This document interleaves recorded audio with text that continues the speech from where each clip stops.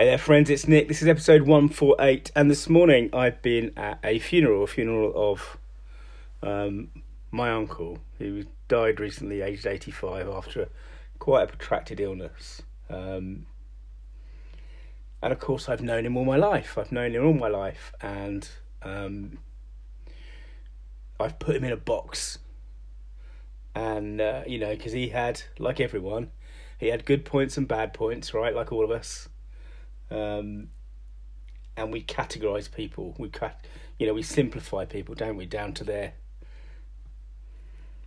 kind of core characteristics. And what was so fascinating this morning at this funeral was listening to people talk about my uncle, and actually some of his own words. His kids, my cousins, had found amongst his papers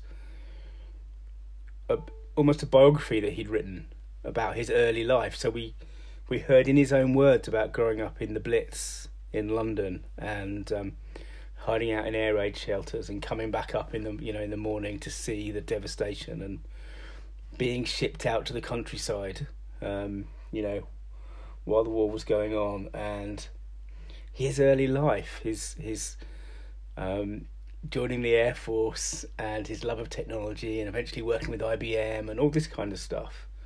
And what's so fascinating and what's so important, I think, and it kind of selfishly, I'm relating this to what I do with people, but when we hear people's stories, they turn from two-dimensional kind of caricatures into, ironically, living, breathing, three-dimensional people, don't they? And that's what we've got to try and do, because we're in a world where a human being is an email address or a photograph on a profile page. And it's one of the reasons why I'm so passionate about helping people tell their stories, because if we can do that, if we can tell our stories in a way that people will want to listen, we can become real to them. And that means so much more in terms of trust and empathy and connection, and ultimately, I think, business. Anyway, I've mentioned my uncle before. I think I mentioned him the day he died, but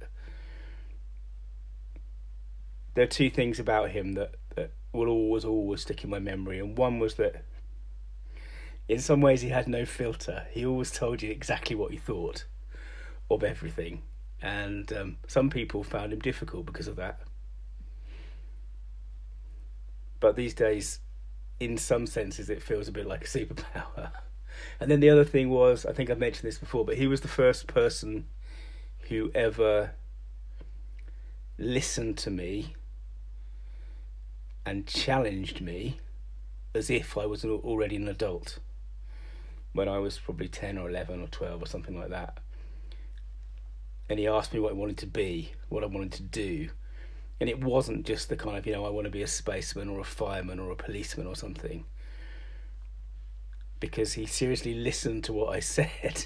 and then I think told me why I was wrong. But that was the kind of the genius of the man. Anyway, Uncle, this one is dedicated to you. And it's lovely to hear your story today. Hey, this is Nick. Thanks again for listening. To dig deeper, search for story.business.